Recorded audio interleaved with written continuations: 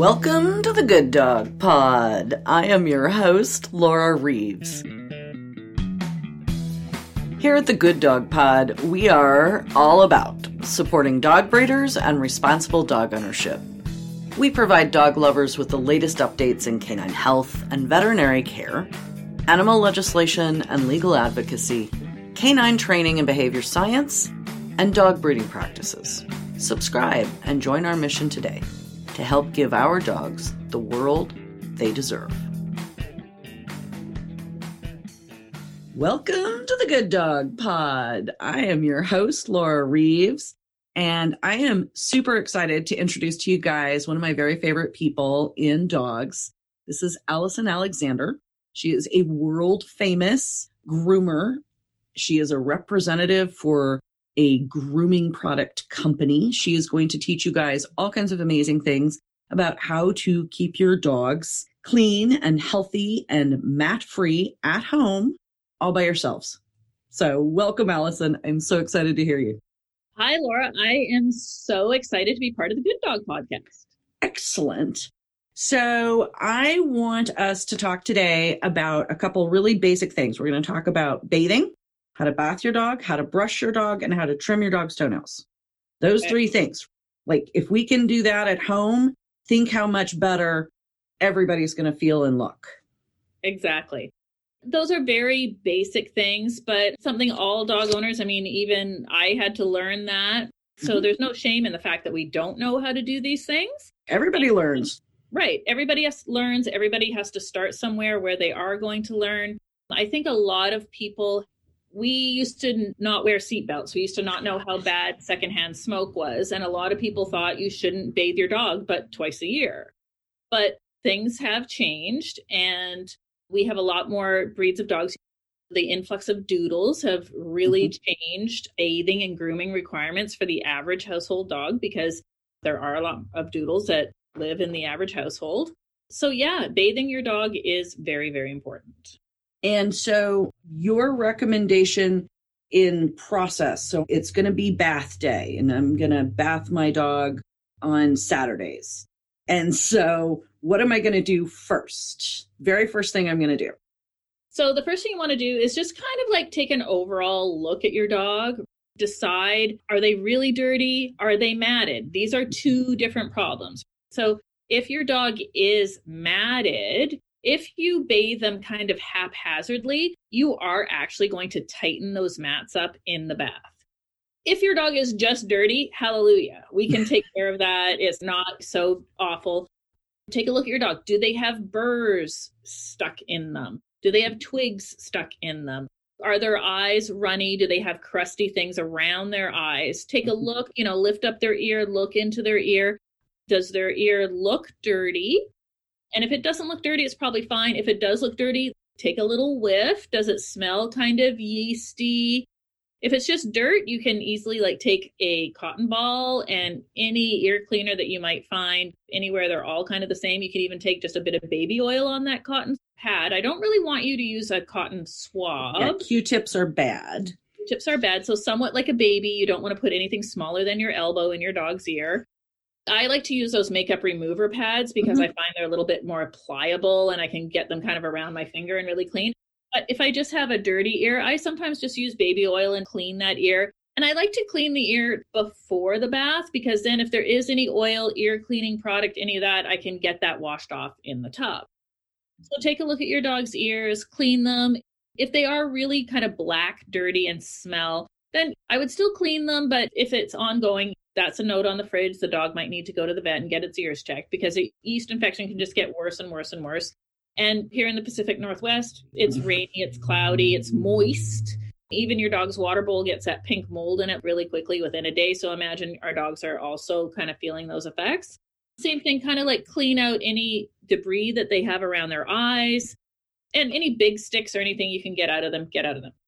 So now, if your dog has mats, take a look at where the mats are. Are they in those friction areas? So by friction areas, armpits where the dog's moving, sometimes in their stifle or in their flank where it's moving, around their butt from their tail wagging or just simply sitting on the wet grass or sitting anywhere. And then typically around the backs of the ears, And then if your dog wears a collar, under where the collar sits, or if your dog wears a harness, under where the harness sits. So wherever these mats might be, you want to maybe break them up with your fingers before they go into the tub. So you can pull them apart gently. You could put a bit of cornstarch in them. So cornstarch, most people have it. If you don't, it's super cheap. Sprinkle some in there, and that really helps break that mat apart. Super great life hack for everybody. Cornstarch in the mats. Yes. And you're talking about breaking them up with your hands. Do you have tools that I would have at my house for a dog that has longer hair?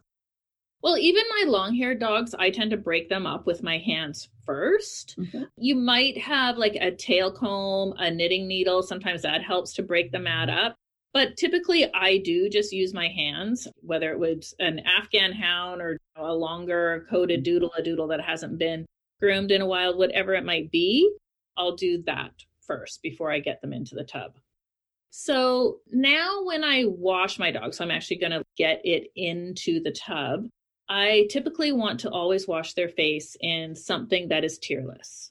Just because accidents happen, it's easy to get shampoo or suds or whatever into your dog's eye. So there are great tearless dog shampoos out there, but simple baby shampoo works just as good. So you could use something like Chris Christensen makes a product called Happy Eyes, but that or any kind of Johnson's baby shampoo, no name baby shampoo, just whatever. But I always wash the face really, really well because, you know, that's the face that comes to kiss us. That's the face we want to kiss, right? Make it smell as good as possible. With all the gross in the beard, yeah. Yes. Yeah. So then when you're bathing your dog, you always want to start from the head and work down to the tail. And one thing that's really, really important for those coated dogs, especially dogs that did have some matting, is that we're never moving our hand in a circular motion. So a lot of people put the shampoo on and they're just moving their hand in a circular motion because that's how we wash our own hair. That's how we wash the car. That's how we wash the floor. But that's not how we wash our dog. So we always kind of want to be taking our hands and moving down the coat and kind of like pushing the shampoo into the coat and spreading the coat apart. Again, especially in those matted areas, wherever there were mats, you want to get that shampoo in there and keep breaking that up with your fingers. Hit it with a bit more water. Any shampoo that you might buy to bathe your dog, I would still dilute it about 4-1. So I'm going to dilute it in a big like gallon container. If you can save a gallon container from your milk or from something that is obviously non-toxic, you can mix it up in there because that just allows you to get it through the dog's coat a lot easier. So just keep working in all those areas, but not ever in a circular motion. And I think one of the most important things is to make sure that you can actually see the skin. So when you are working the shampoo into the coat and you're pulling the coat apart, I want to see actual skin. Yeah? Yes. So you're always pulling, no matter how you're grooming your dog, whether you're bathing it, rinsing it, and brushing it, we must always see the skin. As soon as we can't see the skin, that's matting at the skin. That's when problems just start to multiply really, really quickly. So really good point that we have to see the skin. We need to pick up that leg. We need to get into the armpit. We need to like really scrub around that foot. Get your fingers between your dog's pads. There's little stones and dirt and mud. Yes. But you know, if you have a smooth coated dog, you still want to clean in there. It's only going to take you 5 seconds. But if you have a hairy dog, they're going to have hair between their feet. And you really want to get that mud, those stones, the grossness right out of there. So on a heavily soiled dog that isn't bathed once a week, I'm going to give them 2 shampooings. I am going to say that a lot of people don't leave the shampoo on a dog long enough to actually do its job. They want to get it in and out of there as quickly as possible. So leave the shampoo on for 1 to 3 minutes. Get it all sudsed up, get it in there. You really need to do 2 shampooings on the head and around the ears, 2 shampooings on the feet, and 2 shampooings on the butt, all for fairly obvious reasons. And then when we're rinsing, we really want to make sure that that shampoo is rinsed right out of there. Now, for people that have like maybe a longer coated dog, a doodle, something that they really need to make sure that that soap gets out of there. You have a little bit of soap left on your Labrador or your short coated dog. They might get a little flaky. They might get a little itchy. You can wipe it off with a washcloth. You'll be fine. But soap in one of those longer coated dogs is just going to cause matting, cause skin irritation. Right. You can make actual sores when you don't get that shampoo rinsed out well enough. Okay. So if you're worried about it because you haven't bathed your dog in a long time, your dog has a lot of coat, you could always make up like a 10% vinegar solution. So in that same maybe gallon container, maybe you've saved a couple gallon containers, you're going to put about a tenth of just plain household cooking white vinegar in there and just fill the rest up with warm water. And when you think you have all the shampoo rinsed out or you need help getting it rinsed out, maybe you didn't dilute the shampoo because you thought your dog was really dirty and now you're having a really hard time. Just put that vinegar rinse in there, leave it for a minute, and it's going to really cut that suds, the soap, the detergent, and really help you get it rinsed out of there. Hey, that is hack number 2. I love that one, Allison. Yeah, that is fabulous. It's really helpful, especially the longer coated the dog. Mm-hmm.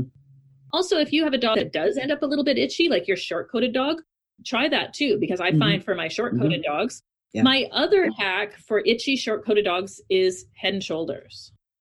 Interesting. Even on my poodle, I had a poodle that scratched the top of her head for like 6 months.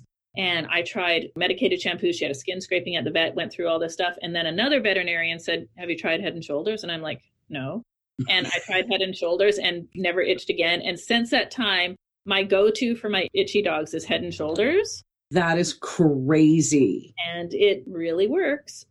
So the other question I get all the time is people ask, well, is that safe for dogs? Well, they test it on humans. And often they test it on dogs to be safe for humans. So therefore, it's probably safe for dogs. That's unfortunately how that circle goes. And so, Allison, another life hack, life tip that I love, and you can speak to this as well, for your short-coated dogs that are maybe just flaky or got into something or what have you, Listerine. A little bit of Listerine, about 10%, 20% in a spray bottle with water. And you spray that on there and they've gotten into something gross and it just wipes the stink off. And it's also really good for their skin. It's like antiseptic.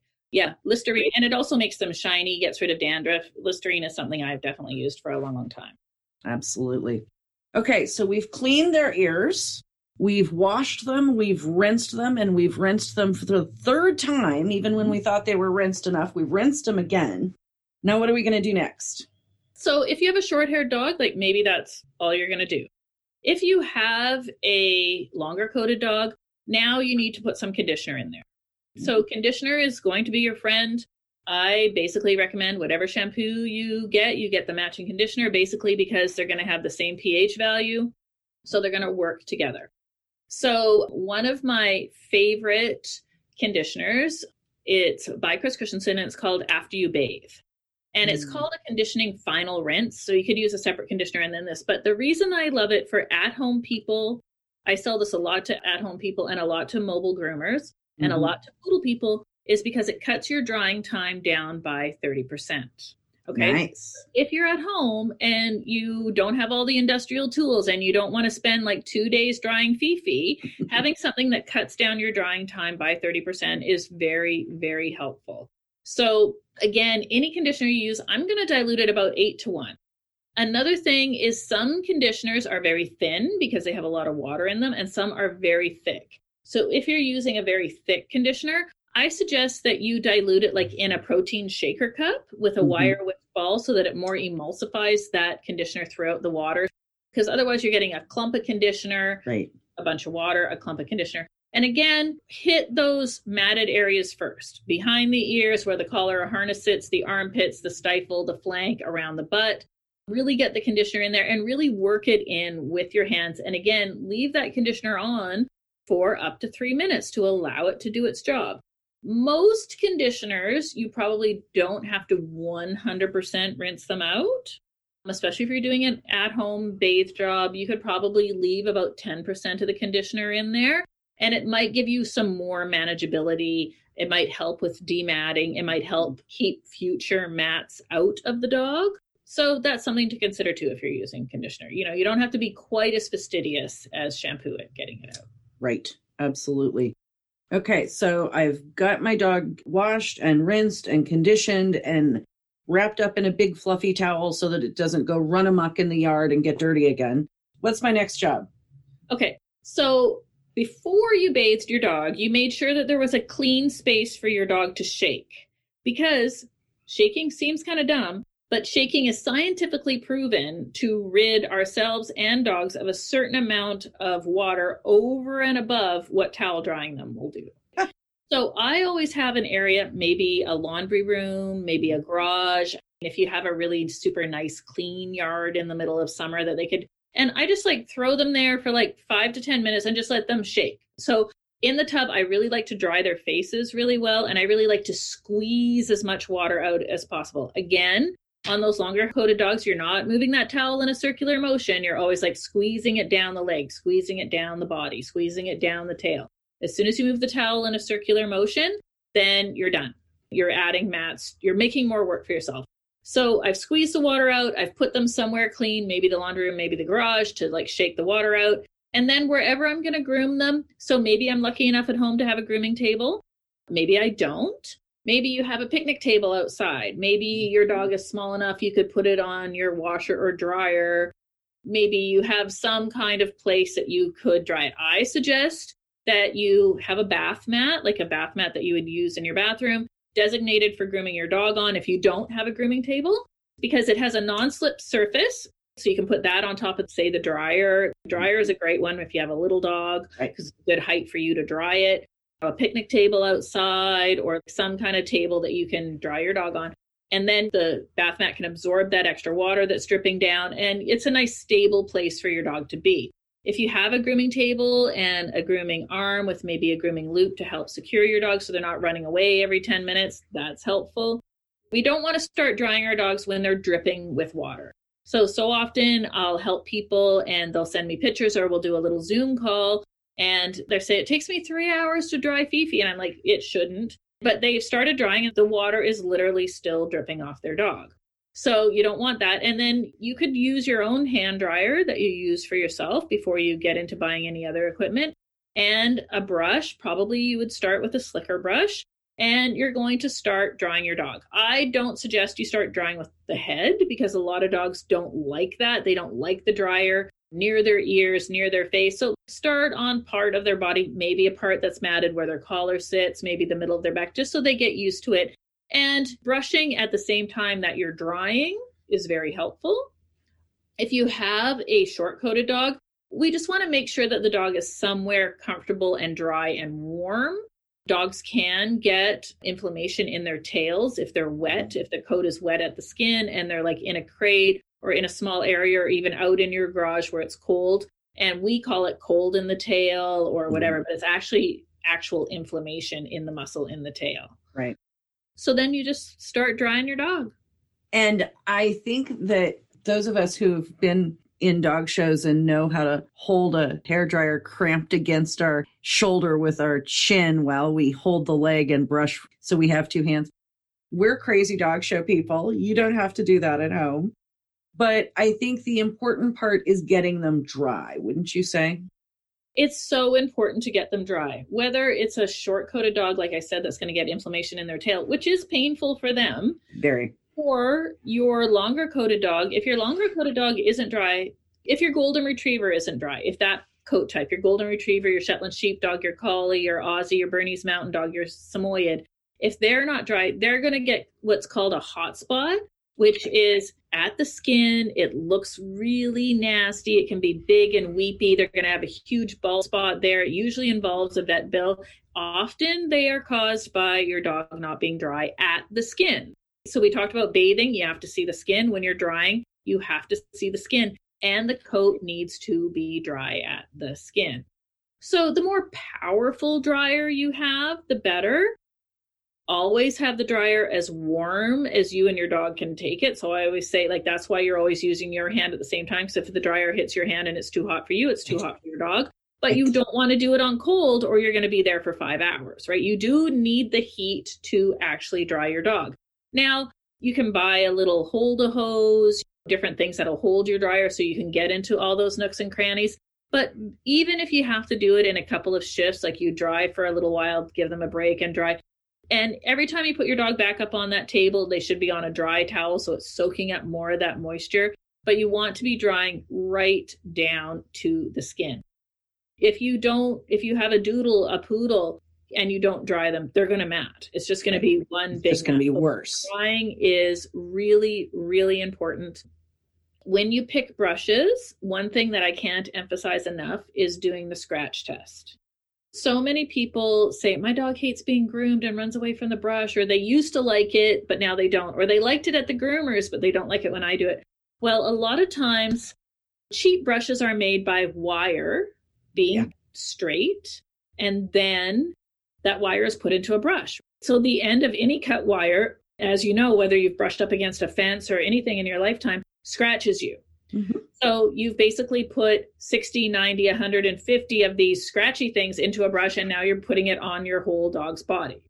So that's why a lot of times people will go to a dog show or go to a grooming competition and say, well, that brush is $40. I can get it at Walmart for $8. Well, I'm fine with you having an $8 brush as long as you have taken it and you have run it on the bare skin of your arm as hard as you're going to brush your dog. And if it scratches your arm, it's going to scratch your dog. And I just call that the scratch test. And a lot of times the reason that the brushes that you're going to find at a dog show, or a professional, as we would call it, brush, is more expensive is because the end of each wire is round ground. And that's so very important for the comfort and safety, because enough of those scratches can cause a hot spot, a skin irritation, a staph infection even. If you have a bristle brush, because you have a short-haired dog, you don't really have to worry about it. But if you're using a slicker brush, if you're really trying to do at-home grooming, and even if you slip off the dog and it goes on your hand and it scratches your hand, that's what it's doing to your dog the entire time. So you need to be aware of that. Absolutely. Excellent. Okay, so the last thing we have to do, we've got our dog clean and dry and his ears cleaned. We're going to trim his toenails. Okay. Always, everybody gets hysterical. The dog's hysterical. The mom's hysterical. Everybody's hysterical. Give us some help here. Okay. So first of all, I want your toenail clippers to not be the guillotine type. So I want them to be like a scissor type so that there are two edges moving together. So the guillotine type looks like a guillotine. One end goes up. The reason is that you have more control over the scissor type, and the guillotine type twists the nail and actually hurts the dog's nail. You don't really want to hit the quick. I suggest you buy some Quick Stop when you're buying your nail clippers for emergencies. So if you do hit the quick, and when you look, so if you have a dog with white toenails, you can see the quick. It's the pink part in there. The pink part that's inside the nail. Yep. Hold it somewhere light, wear your glasses, and make sure that you can see that quick, and you can get as close to the quick as you want. For dogs that are dark nails, if you look at the nail from the side, there is often a line, like a cuticle line that looks like maybe peeling nail polish is maybe a good way to describe it. And where that line is, that is where the quick is in the nail. If you look at the underside of the nail, whether it's on a black or a white nailed dog, if you think of the bottom of the nail as like a canoe, and where that area is empty is like where that quick is. Where the area is filled in is where the quick is. Where it's empty ahead of that is where you can safely cut the nail. So there's two ways that you can do it. Do it in a lot of light. I personally like to do the nails in the bathtub, typically because the dog doesn't expect it. The bathtub's a little bit slippery, so they're not as fighting you as much. Mm-hmm. I also don't like to do all 4 paws at once. I like to do one paw, shampoo the next leg, do the other paw, shampoo the next leg, do the other paw, because otherwise they're anticipating it because you've just done it. So 4 nails, maybe a dew claw. So always check for dew claws on your dog. So the dew claw is a nail that's a little bit higher up on the leg. Some breeds, those beagle crosses can have dew claws on the back as well. So check for that nail because that's one that typically grows around in a circle. And so 1, 2, 3, 4. By the 4th nail, the dog's like, hey, what are they doing? But then you've stopped and you're shampooing the next leg. Then 1, 2, 3, 4. Oh, 4. I typically also start with the back nails because I find if they can't see it, they don't really notice that you're doing it as much. So also if you can flip your dog's front leg behind them so that you flip the leg back behind, somewhat like shoeing a horse, and do their nails that way. A lot of times that takes a lot of anxiety out of it for the dogs. It's like they can't see it, so they don't really pay attention to it, which is, I think, helpful. But I find even if I don't do them in the tub, doing it one paw at a time seems to kind of break it up mentally for our dogs. It's not as stressful and not as stressful for us. That's the one I wanted to hit on, is make sure that we are calm. The dog takes its cues from us. So if you are nervous when you go to trim your dog's toenails, like you don't want to hurt them, you know it's going to be a big fight, the dog is going to sense that, and they're going to pick up on that anxiety, and that will make them anxious. And remember that our dogs take their behavioral cues from us. I 100% agree, which is, again, why I like to do them one at a time, because even if you're getting stressy about it, 4 nails and you're done. You can shampoo another leg. The other thing that I think is sometimes if you have a dog that has had a bad experience, or you've just had problems in the past of doing their nails, I would like to see you do the method that Laura and I have talked about today before you enlist 5 family members to help you hold the dog down. Because I also find that some dogs just freak out because they're getting picked on. They are getting ganged up on. Like that is actually what ganged up is. When a gang of people hold something else down to do what that doesn't want done. Right. So sometimes the dogs anticipate the nails even more because like, oh, for the last hour, it's just been you and me. Now there's 3 other people in the room. So you're going to do my nails. So I'm going to freak out. So I find that is a big thing. The other thing I'd like to say too is we see some of those French Bulldog breeds and some of them have those really straight nails and some of them just grow hooks, like their nails just grow in a circular fashion quite quickly. And at any time, really, but especially during COVID when there's been lockdowns and you could go to your groomer, you couldn't go to your groomer, you can get equipment, you can't get equipment. If you have a nail that you think is too long or a nail that's growing into the foot or a dew claw, you know what? Just be straight up about it. Go to a groomer, go to the veterinarian and just say, I missed this and I need to take care of it.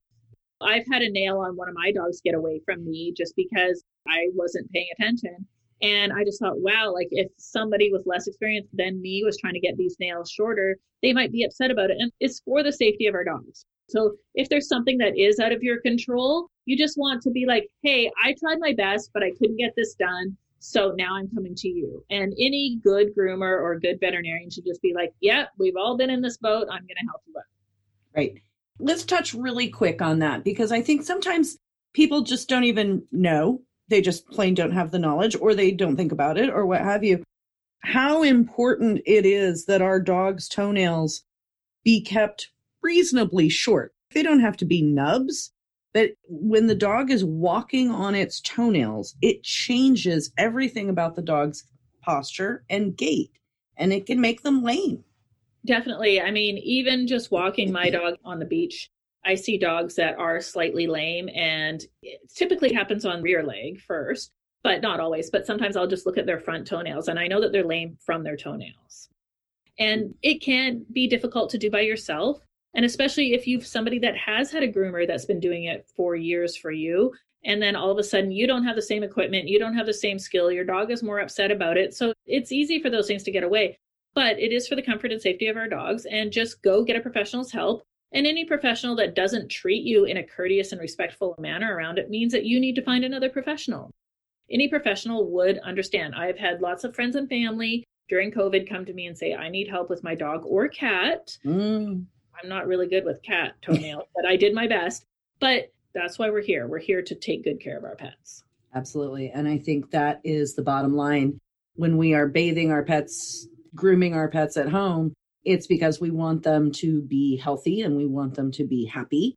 And we want them to sleep in bed with us without smelling like whatever they rolled in the park. Exactly. All right. Well, thank you, Allison. I sure appreciate your time. I know our listeners do as well. Thanks so much for having me, Laura. Good Dog is a secure online community that advocates for dog breeders, educates the public, helps informed puppy buyers connect directly with certified good breeders, and promotes responsible dog ownership. Good Dog is offering its good breeders special advanced access to the video recordings and transcripts for the full 3-part Q&A webinar series with Dr. Hutchinson. All you have to do is sign up as a breeder at gooddog.com/join. That is GOODDOG.com/join.